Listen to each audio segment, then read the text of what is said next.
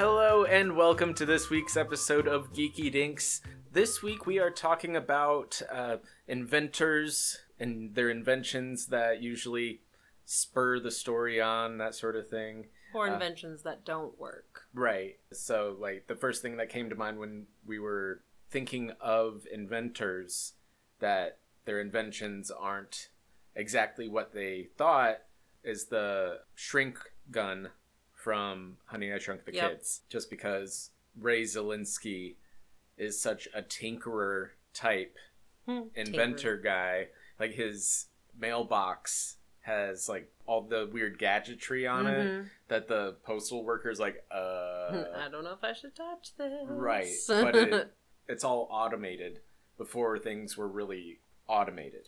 Right. Yeah, that was definitely advanced back then. Right. Not so much anymore. It's always those things that, in hindsight, look more like a Rube Goldberg sort of thing. Mm-hmm. I don't know how you say that well. That's I didn't know it was Rube. Yeah, Rube Goldberg. It was rude. But, it has all those multiple steps to look super complicated to do this one thing that they're like, okay, I didn't want to actually have to do that on my own, so I developed a program, an 18-step program that does it for me, so I can just focus on my work.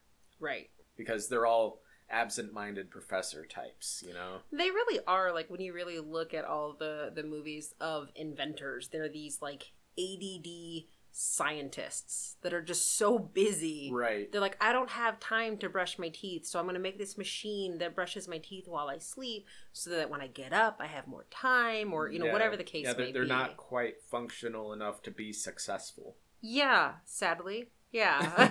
That is kind of sad, but yeah, that's true. So, like Doc Brown. Yeah, I was going to say Doc Brown is a really good example of that because he's got those automated machines that very opening title shows all of his things working, his clock's going off, the can opener feeding the dog because he can't even remember to feed the dog. But it also shows that he used to live in a mansion and it was destroyed.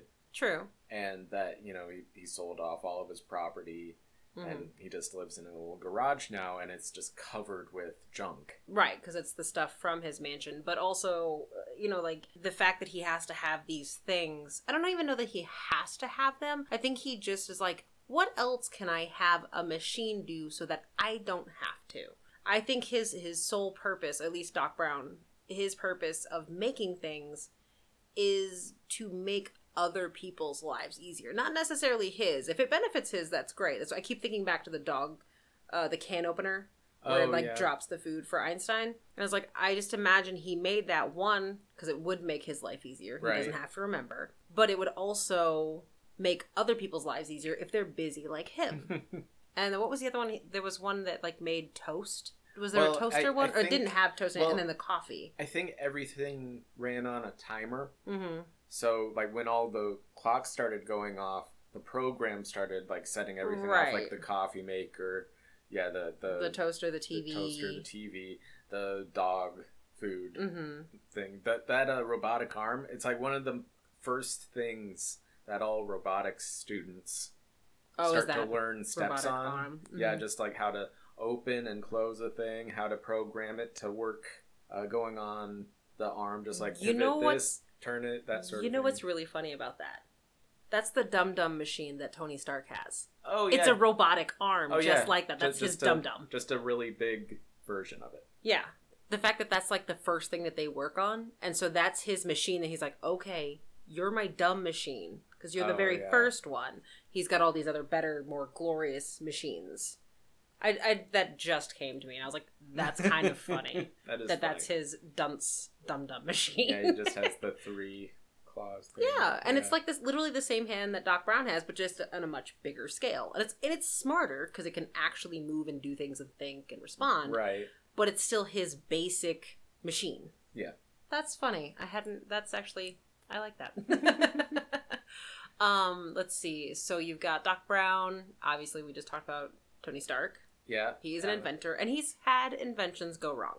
Yeah, I mean... Not by really his own doing, though. Well, It depends on who you talk to. Well, but fair. We have certain listeners out there who have been very vocal about their feelings about Mr. Stark. Nope, we won't go there. But I will say he made inventions. Obviously, he made weapons. Stark Industries started with weapons. Right, and that isn't even Tony. That's Howard. Right, that was Howard. But when you think about the stuff that Tony has made, and this is kind of why I wanted to talk about inventors, and we'll probably have to do a whole episode of just Tony Stark, because there are so many things about him that I like. I realize he's not a perfect human being, but he learns from his mistakes. He learns, hey, my weapons are bad and they're killing people, and it almost killed me. So I stopped making weapons. So I start making protection, which at the same time is still a weapon. Yeah. But whatever. It's either a weapon or protection depending on who's using it and who's being attacked with it. So, still kind of the same thing. Well, his whole thinking goes back and forth between being preemptive towards protection or reactionary.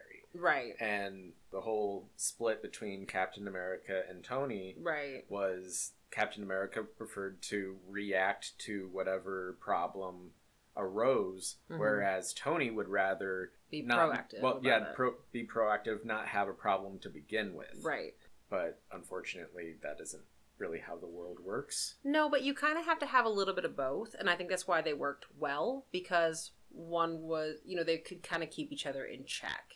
But I think what I liked about Tony was very much that meme of when he got lost in the desert, he put a tracker in Spider-Man's suit so that he never gets lost. Oh, yeah. When he got cold, he put a warming thing in Peter's suit. When he went to space, he put space abilities in Peter's suit. Just so he's like, we need to be prepared for these things. And if he's wearing my tech, he needs to be prepared for these things. Yeah, I mean, eventually he developed suits for all those different abilities, in Iron Man 3. That at the end, he has all those different Iron Man suits set up. And I think there's a website that actually has all of them named and sorted by their mark number. Oh, okay, yeah. Because, the one that he's working on at the beginning of the movie... It's like Mark 42, yeah. I think. Aha! I didn't even catch that. That's funny. When I watched it, I was like, the answer to everything. That makes sense, though. I understand that. I understand that reference. I think he's a super smart inventor that just kind of goes a little too far. Well, he's always looking to push himself. Right. And I think most inventors are trying to do that. Like, just push the envelope of science, mechanics. Like, it's usually grounded in some sort of science. It isn't usually, like, super fantastical. Right. That's true. They're either doing it, one, to make life easier, or to break some kind of record or develop something that's never been done before. Yeah. That's usually where I think the grounds for invention come from. You either want to prove that something can be done that everyone says can't. Right. Or you're like, I just want to help people, and I think it would be so much easier if they could do XYZ. Yeah. I mean, if we're keeping it within the Marvel universe, Hank Pym is also, he invented the Pym particle. Right. That let them shrink down stuff. And of course they turned it into a weapon for their suit, and turned them into weapons. Like Ant-Man and the Wasp back in Cold War days, taking on missiles and military uprisings and stuff like that. But they also wanted to use it at the beginning of the first movie.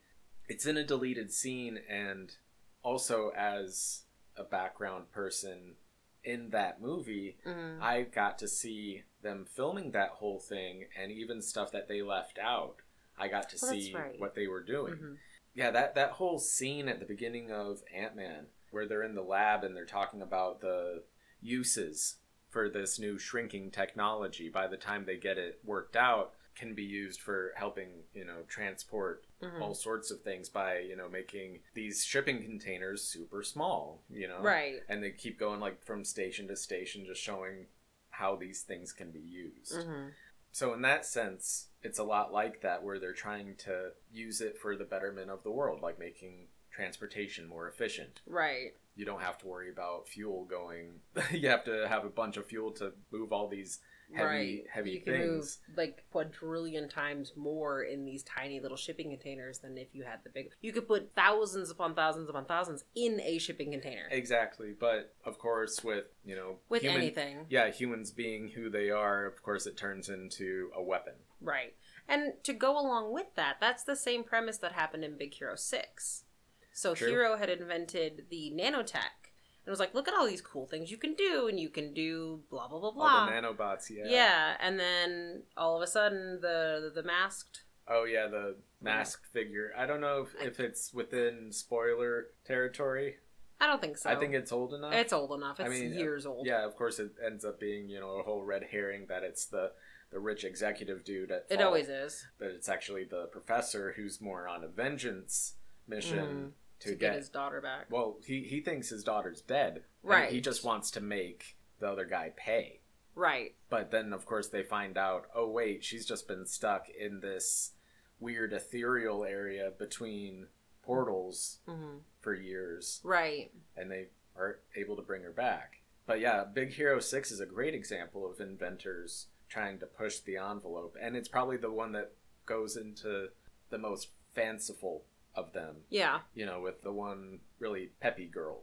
Oh, with her little bubble purse thing that and then you've got the... But it's all based on, chemical reactions, which is really cool. Very sciencey. And then you've got the guy with, the laser arm sword Oh, yeah, things. The blades, yeah. And then the other girl was literally, had wheels on the side of her shoes. Mm-hmm. So, yeah, there was a lot of really cool... And then, of course, the rich kid Fred. is just a giant... Yeah, he's the monster fire-breathing lizard. That's awesome. Because, sometimes... with inventions, you just need something so ridiculous. Well, that they also attached him to Stan Lee is amazing. That is pretty funny. I loved that. To see Stan Lee animated in technically a Marvel movie, because Big Hero 6 is Marvel, it's just not MCU Marvel. Right. It is still Marvel, though. Yeah, I mean, I bet it could show up in Multiverse of Madness. That would be cool. But I just think it's cool that Stan Lee was in that as well. But that's another good... I was thinking about it. I was like, you realize that Big Hero 6 is essentially the combination of Ant-Man and almost Iron Man. Because if you think about it, in the very first Iron Man, who was trying to steal Tony's technology, the big rich executive above him. Oh. And then it's nanotech, which Tony invented. And then you've got a guy who is... out for vengeance to save someone who ends up being in a different realm. Oh, yeah. So it's kind of like Ant-Man meets Iron Man, but in one, and it twists the story just a smidge. Yeah, but I thought it was kind of funny. Yeah, I guess, Hank never really forgave Howard for what happened with Janet. Mm-hmm. I guess it was her choice. Right. But same with the daughter that was in the realm. Yeah. It was her choice with someone else's invention that went wrong, and she got stuck in a realm. Yeah.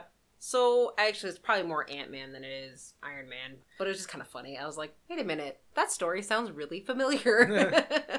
Which kind of makes sense. But, yeah, I was like, that's interesting. But that's, another scenario where good technology can go bad. But then there's a lot that are just bad inventions. Right. Kind of like in Despicable Me. So many bad inventions. Anything that Dr. Nefario mishears from Gru, like cookie robots, but he makes them boogie robots instead. Yep. A fart gun instead of a dart gun. Mm-hmm. Which has its uses, but is not what was intended. Yeah.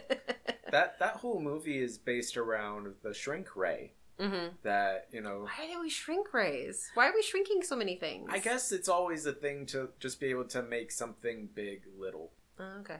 I mean, our room is scattered with, models of buildings. That's true. To be able to fit something that shouldn't fit in a room, like ships and bottles. Yeah, I guess that's For years and years and years, yeah, it's been kind of a thing to make big things little. But yeah, the whole first movie is, him wanting to get the shrink ray so that he can steal the moon. Yeah, that's true. Even though, they find out that the shrinking effect only lasts so long, and it's directly proportional to how big the thing is. Right. Or inversely proportional, I guess. So not really bad inventions, but you do have Ghostbusters. Yeah. They are inventing things. Yeah, Egon ends up being the one that invents most of the stuff for them. Mm-hmm. Yeah, he's the one that actually has the technological know-how, I think, to make it all work. Whereas the rest of them are a bit more sciencey on the... Ray is especially just the knowledge type guy and very, let's get out there and do this. Venkman is the salesman that makes the business profitable, I guess. Right. Winston, he's more like the everyman that everyone else gets to relate to. Right. Just that I'm here, I find it interesting, it's a job, cool. Yeah. But ends up being the guy that is like keeping Ray's store afloat in the newest one. Like it's just so heartfelt in the new one. It really is. But to show that Egon keeps inventing that whole time, right? And he's created this massive ghost trap out in his field, right? Because he knew what he was up against, right? And he's been trying to prepare everyone for it, and no one's gonna believe him because, of course, this is a huge thing. Mm-hmm. But to bring him back in a way that made sense. Right. I like that. It's pretty cool. I like that he got to actually be a ghost. Yeah. To be on the other side of what they've been hunting. Right. And was kind of cool. And that they made him look like an old Egon, not an old Harold Ramis. Right. Yeah, that was... I cried. Yeah, I'm not even gonna lie. I cried because I was just like, I can't. Yeah. One, it's so nostalgic, but the fact they did it so well. I just remembered the movie that I wrote down with the bad inventions. Cloudy with a Chance of Meatballs. Oh, right. Yeah. There's a lot of bad inventions in there. Yeah, Flint Lockwood is not a good inventor. No, he is not. He has enthusiasm like no other, and I love him for it. Yeah. But he just doesn't think things through. No, he's... You know, like his first invention was the spray-on shoes that he brings to show and tell, and he can never take them off. Nope, he just reapplies. Yeah. You imagine how bad his feet smell? He'll never know. I wonder if his feet get heavier. Well, I imagine they wear off kind of like the soles of your shoes. Mm-hmm. So if he really wanted to, I bet he feels like his feet start to touch the bottom of the ground, so he just like resprays them. I wonder if it allows for his feet to grow. I mean, obviously it has to because he got older, but like, man, that had to have hurt. Oh yeah.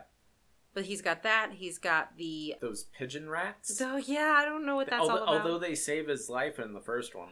They do, but they're still creepy, and that's really all they were good for. Yeah, the TV with legs. Yep, and then of course, because we just watched the second one, I'm thinking about the grocery deliverator.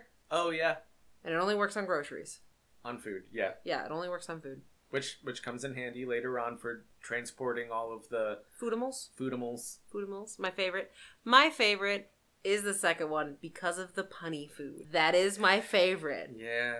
It's just a tomato. Yeah. They're like just looking at all those shrimp pansies, hippopotatoes. Hippopotamus. Yeah. Mm-hmm. There's a list of them online. I could probably pull it up. All created by his invention.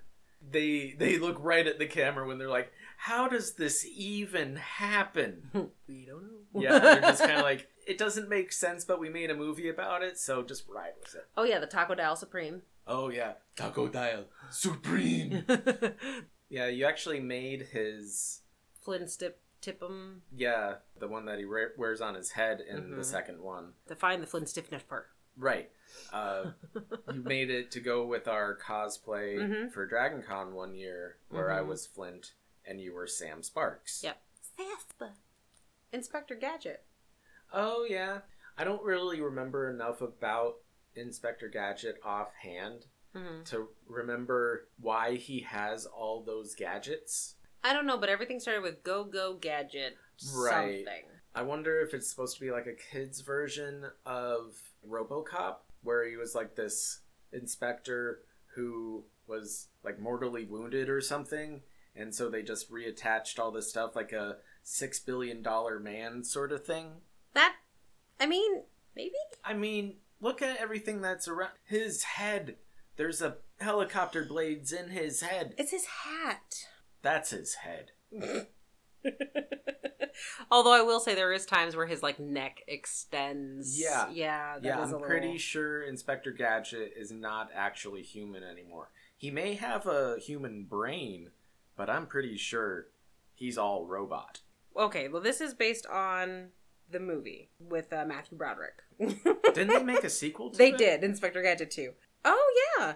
A well-meaning but overly trusting security guard named John Brown is wounded in an explosion created by the evil Dr. Claw. A beautiful scientist named Brenda Bradford takes him under her wing and turns him into a crime-fighting dynamo by replacing his limbs with a wealth of gadgets and gimmicks. Okay. So that's the movie, at least. I don't know if the cartoon was the same, but yes, I guess he was almost fatally wounded from an explosion, and so now he's, like a RoboCop. Or more like a Terminator, I think. No, Terminator is a robot. More like RoboCop, because RoboCop started as a person that they put in, like, a robotic suit. When I was younger, I used to think they were the same movie. Oh, no. No, Terminator... I know. No. I know. Oh gosh, this is staying in. I was planning on taking that out, but this is staying in because you had no idea. I was young when they came out, and I was just like, it's the little RoboCop, and I was watching Terminator. I was like, no, it's Terminator. Like, oh. Or I thought they were the same. No. I obviously learned the difference. I mean, I'm not even gonna go into it. You're like, no, we're not doing this. We're not. I don't know if Inspector Gadget really is an invention or just kind of like a hodgepodge of gadgetry. But it's somebody's invention. It's not necessarily Gadget's invention. I guess when an invention becomes a person, you run into that whole, like, Vision holding the... Oh, holding Mjolnir? Yeah, like... Mm-hmm. Inspector Gadget is a person. Like, he has a human personality. Was a person, yes. Well, is. Yes. Like, he's still a person in there. Like, there's still a personality and a real person. Mm-hmm. Whereas Vision is based off of Jarvis. Right. So, Jarvis and Vision were never really real. Are they an invention? Inspector Gadget is a person with a bunch of gadgetry on them. I mean, aside from, like, his head, I think his entire body is gadgetry. Right. So, does that make him less human? Well, we're digging deep into these questions today. I would say he's a person who's existing outside of a human body. It's humanoid because they gave him arms and legs and stuff like that, but he can transform into all these different things, like a gadget copter. Whereas Jarvis is a computer living in a human body. Like a humanoid body. Right. Yeah. Like, I think the term of personhood for either of them would probably not so much be disputed with Inspector Gadget because he still has his human personality in there. Mm-hmm. I'm pretty sure Jarvis or Vision wouldn't qualify. Well, yeah. So I think he would be like a great invention. Like, probably one of the greater inventions of Stark. True. Yeah, that's kind of a weird gray area because, I mean, if you were to ask Scarlet Witch, Vision is human. With the melding of technology and the Mind Stone. Yeah, I think the inclusion of the Mind Stone gave him something of a soul. Mm-hmm. The fact that he was created with the same thing that gave Wanda her powers gave them sort of a connection that I think she sees as something living. True, because she did say, I can feel you, and then when she saw him on the table after Endgame, she's like, I don't feel you. Right. So I think what she felt towards Vision was towards the Mind Stone. So her connection to the Mind Stone, potentially. Without the Mind Stone, we'd still have Jarvis. I think that's what they were trying to do in Infinity War, was try to separate Jarvis from the Mind Stone so they could take it out of his head so that he wasn't the target of Thanos. Right, and they could still have But Vision. Of course, it took too long. Right. Well, they thought too late on it, sadly. Yeah, of course, Shuri is like immediately like, why didn't you do this instead? Yeah, it's like, because we didn't think of it? Yeah, we didn't know that you could do that? Sorry? Yeah. Speaking of invention, Shuri's actually a really good one for those too. Oh, yeah. I didn't even think about that. Yeah, Shuri, she developed all the technology for Wakanda. Yeah, and I love her, because we just watched it, but I love her saying of just because it works doesn't mean it can't be improved. Oh, yeah. I love that. And I feel like that is, in a lot of ways, now I'm going to get heartfelt here, but I feel like in a lot of ways, that doesn't apply to just inventions. It applies to people. That's true. Just because it works doesn't mean you can't get better. That's true. You can't be better. Yeah. And I think that'll be that whole other thing. But yeah. I just, that I don't know, that really spoke to me when she said that. I was like, yeah, it could be applied to self-help people. Mm-hmm. I believe it's actually kind of like the inventors' motto. Yeah. It could be considered the motto of them. It's like, just because it works doesn't mean it can't be improved. Yeah. And instead of a lot of people who aren't inventors, if it ain't broke, don't fix it. Right. You know, like that is the, I don't want to touch it because I don't understand it motto. Whereas inventors are going, well, it doesn't mean it can't be better. I mean, yeah, it works, but could it do its job better? Could it do another job? Right. Like, and I don't have that big of an inventor mindset. Like, I like the idea of coming up with ideas, but following through in said ideas is a lot harder. But to be the type of person who can not only think of something so amazing, like, we'll say Doc Brown, time travel. The fact that he came up with a flux capacitor, figured out how to do it. Of course, we realized in later movies, he realized plutonium was a bad idea, electricity is a bad idea, and a lot of other things just did not go as well as it should. But that he not only thought of it, but found a way to make it happen, and then made it happen. Like, literally followed through in all the steps. That's true. Yeah, it took him 30 years to make it possible. It work. Yeah. And then, eventually, he was able to improve upon his own invention with the time train. Right. Like, it took out all of the variables that made it difficult to move around time. Yeah, because he discovered, obviously, plutonium's hard to get. Right. And when you travel back in time, you can't get it. Right. So you have to rely on, at that time, they relied on a lightning strike, which thank God they knew when one was. Right. Thank the writers. Right. Thank you, writers. But then in the next one, you know, he's got the processor. Mr. Fusion. Yeah. So he can just take trash, because obviously trash is everywhere. Right. But then they run into the problem of, well, now the car doesn't have gas. And if you go back in time. Yeah, and when you go far, far, far back in time before they had cars, guess what? You're not going to get gas. Yeah, at least when he develops the time train, it runs on steam. Right. Which water is everywhere. Right. And if you can't have water, you pretty much can't go there. Right. And having the power to haul all that stuff behind him, not just be in this tiny little car that can't carry anything. It only carries you and maybe one other. Right. They had to like stack up in Back to the Future too when they took Jennifer to the future. Get cozy, guys. We're going back to the future. Right.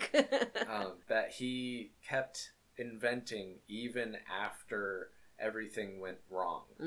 I believe it's something that exists in certain people that is this drive to create something new. You know, there's that old saying that necessity is the mother of invention.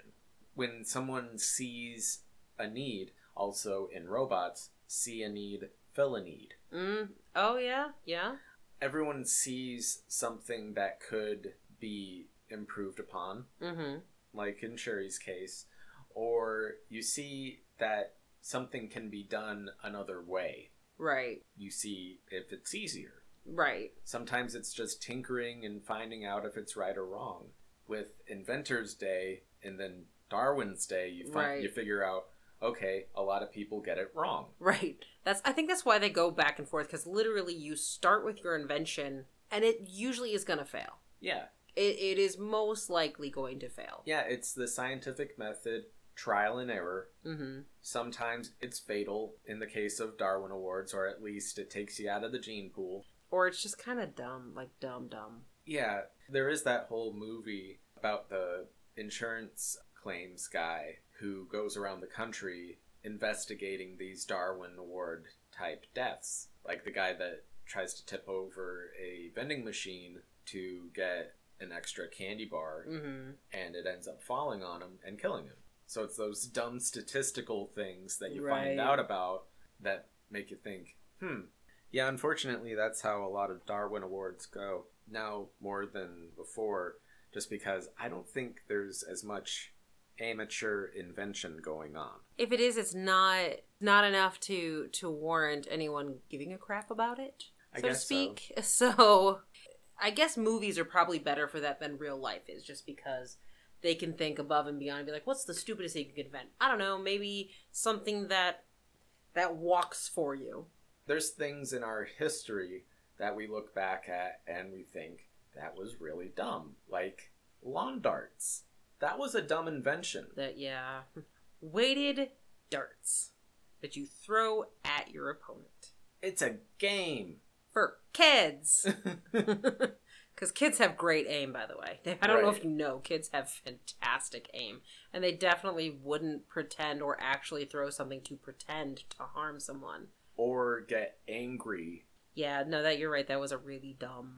I mean, to be fair, darts in general is incredibly dangerous. Yeah, but weighted darts, so much worse. At least with regular darts, they give you a board to aim at. Well, in lawn darts, you have a peg. It's kind of like horseshoes, but with a weighted dart. The board is also the ground. You're standing on it. You're standing on the board. It's life-size chess. Look, this is a game of life or death here. Okay? It's life-size chess, but the knights have real swords, and they're gonna stab you. I mean, fair, and you're just a pawn in all of it. That's terrible. But no, you're right. Lawn darts is a terrible invention.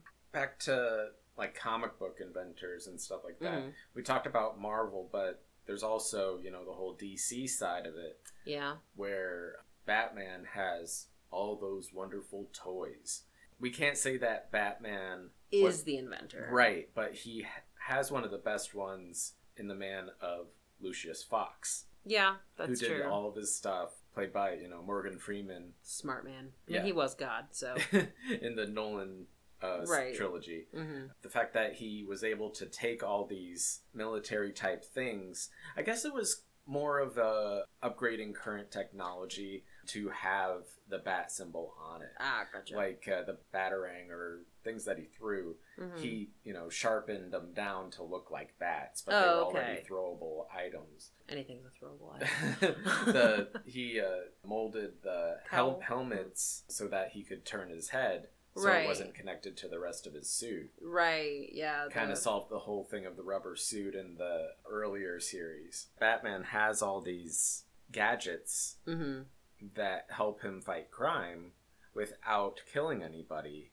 I think is a really cool thing. It is really cool. I wish that Bruce Wayne was the one who invented them.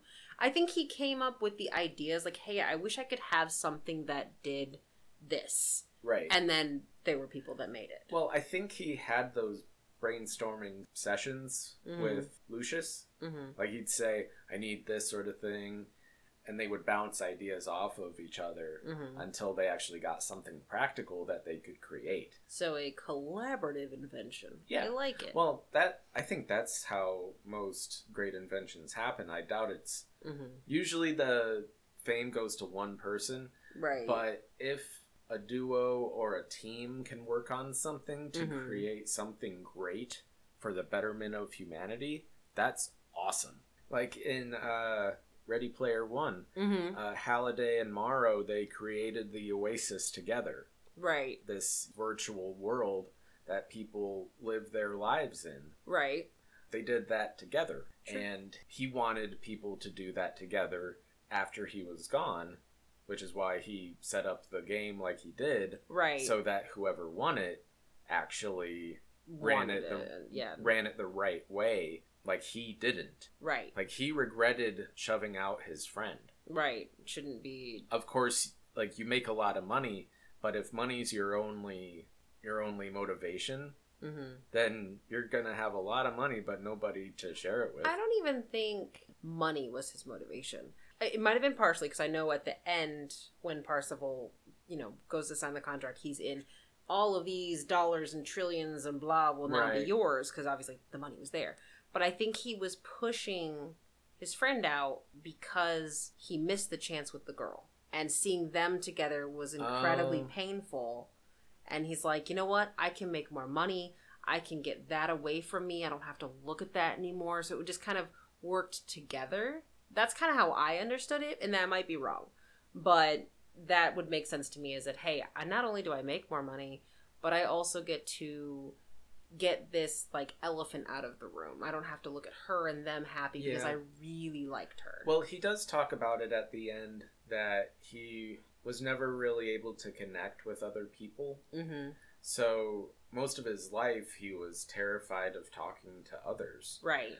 I think to have Morrow be that friend of his for so long, and then to feel that sort of pain when he sees him, Kira. Right, yeah. Kira with him. It makes him feel things that he's not able to deal with. Mm-hmm. So he had to get rid of them. That's what I'm thinking. It was just easier to just make the problem go away. Because like a lot of people, like you said, was using the Oasis to get away from problems. True. But then he's like he said in the end, he's like, reality is real. It's right. Where you can get a decent meal. Yeah. That was kind of a sad story when you think about it that way. Oh yeah. Watching it again, it's really sad when people who don't really know how to fit into the world at large, especially when they gain a lot of notoriety and success, when they're in that spotlight, I don't know how many can deal with it. Right. I think even regular people can't either, honestly. Right. At least they're able to connect to others to try to talk it out with, I think. Oh, yeah, okay, I see. But when you're not good at talking to people. Right. Yeah, that's fair. You can't even get your words out. You're trying to learn French by yourself. Yeah. Without a guide. Like, do anything just on your own. Everything is self-taught. So you're constantly bombarded with this anxiety. Mm-hmm. Yeah, that makes sense. And it can be crippling for a lot of people. Yeah. So, yeah. And I imagine, honestly, that's probably where inventors come from, is from that fear, that anxiety of peopling. Oh, yeah. So they just tinker with things. Well, like I said, necessity is the mother of invention. They need to feel this connection or be able to operate in this world, so they create things and ways to actually interact. Halliday wanted to connect with people, but he couldn't do it in the real world. So he did it in a way he was comfortable. Right. Oh, wow. I hadn't thought about it like that. That makes a lot of sense, and I know there's a lot of people that way now, that they connect better with people online than they do with people in person. Because it is easier when all of your insecurities, because most of your insecurities are a lot of times physical appearance. How do I look? How do I smell? How am I not their type? Am I, you have all of that. But behind a screen, it's imagination. Right. You can picture them however you want. They can picture you however they want. And then you just got to charm them with your personality, and that's easier to do. Yeah, and sometimes it's as stress-inducing as what do I do with my hands? That's true. The other one I just remembered I wrote down that I didn't know if you wanted to talk about, Wild Wild West. Oh God, no. No, that was so stupid. I mean, they had some cool inventions in there, but that is, like we were talking about earlier in the thing, bad inventions. Right. That is full of bad inventions. Yeah. Like, they just don't make sense. They just did them because wouldn't it be cool if... And steampunk. Yeah. I kind of liked the train with all the gadgetry on it. Mm-hmm. That seemed kind of cool. Like, his stuff actually seemed sort of practical. Mm-hmm. He was, like, inventing stuff before it was supposed to exist. Right. Which was kind of cool. Right. That's one of those things I kind of like. It's like an alternate history sort of thing. Mm-hmm. Like creating a steampunk television back in Victorian England.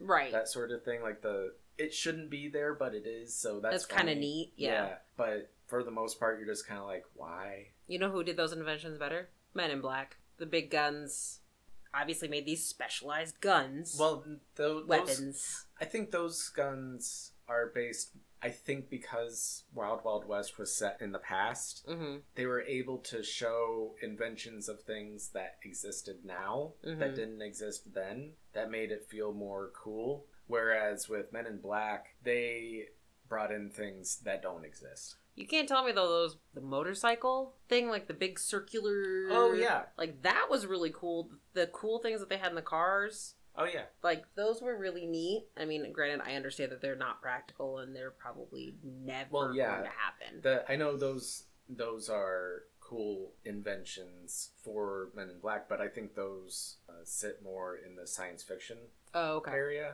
where I know flux capacitor, time travel, right? I know that's not real. They at least did enough groundwork with it to make it seem scientific. Like in this world, it's 1.21 gigawatts. It works on electricity and plutonium. Mm-hmm. It's nuclear engine, or so there's a nuclear powered time machine in a gas powered car. Right. So there's enough real items to make it believable. Right. It's not just, here's this fancy looking gun we made and it does this thing, we don't know what it is, but it takes care of that alien. Right. Still a bit more fantasy, I guess. Okay. I just like their guns better. Oh yeah. Yeah, nice shiny. Nice shiny, and they do a lot of really cool things. Plus, like I said, I like the stuff that their cars could do, and like, the neuralizer and things like that. Like, that's really cool. But you're right, they don't explain how that works. Right. There's no explanation. It's just you see a flash and poof. Well, the neuralizer, they probably go into the most detail on at the beginning of the first movie. It's a gift from some friends from out of town. It'll isolate the neurons in your brain. More importantly, the ones from memory. So if you look right here. That's right.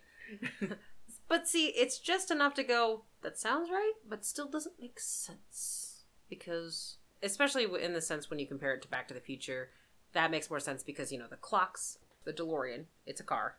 It's an actual car, which is cool. You've got all the stuff on the inside, glowy bits. You're not sure what it is, but it connects to something. So it's like, okay, believable, sure. Mm-hmm. To make power, to do whatever. So that's believable. You don't understand it, but it's enough of realism. Yeah, it seems real enough that you actually believe that it could be real. Right. Okay. That's fair. And we get a lot more of that now. Yeah.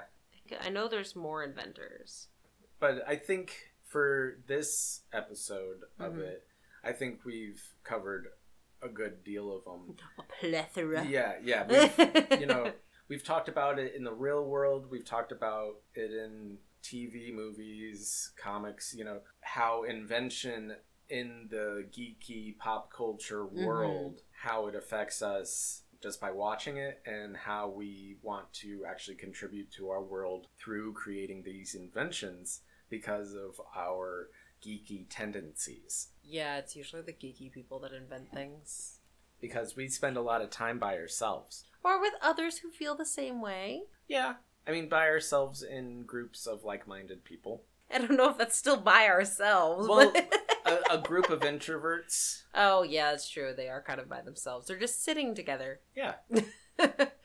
But I think that does it for this week's episode. I think we covered a lot. I'm really proud that it got as deep as it did. I wasn't expecting that, honestly.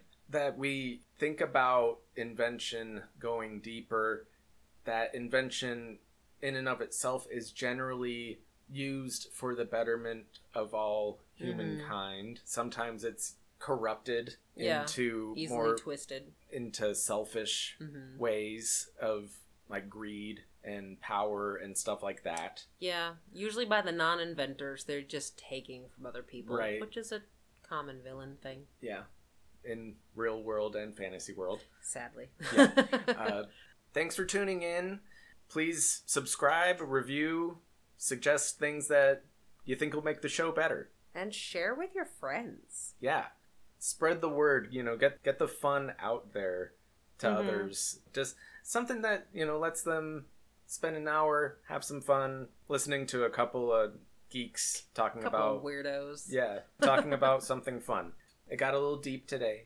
It's just where the conversation goes, and I think that's one of the fun things about this. I'm hoping that's the genuine part about this, is that we just kind of let it go where it goes. And sometimes we stay on topic, we try. But sometimes it just reaches a point where something just has to be said. And hopefully that'll help people understand where we stand and maybe reach to them in that same manner. Right, so that we do have some fun, but we also... send a nice message that isn't too heavy-handed. Come back next week when we will be talking about Black Panther. Yep. Which is turning 4 next week. That's the anniversary of the release date. Yeah, we'll be talking about Black Panther and all the cool things. Probably talking about Chadwick Boseman because, obviously, of course, he left us too soon. I know.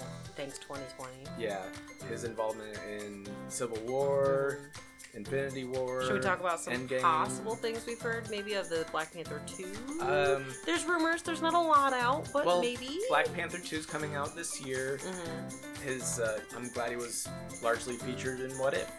Yeah, we could talk about that too. Yeah, so come back next week. We'll be talking all things Black Panther from the MCU. We are Geeky Dinks.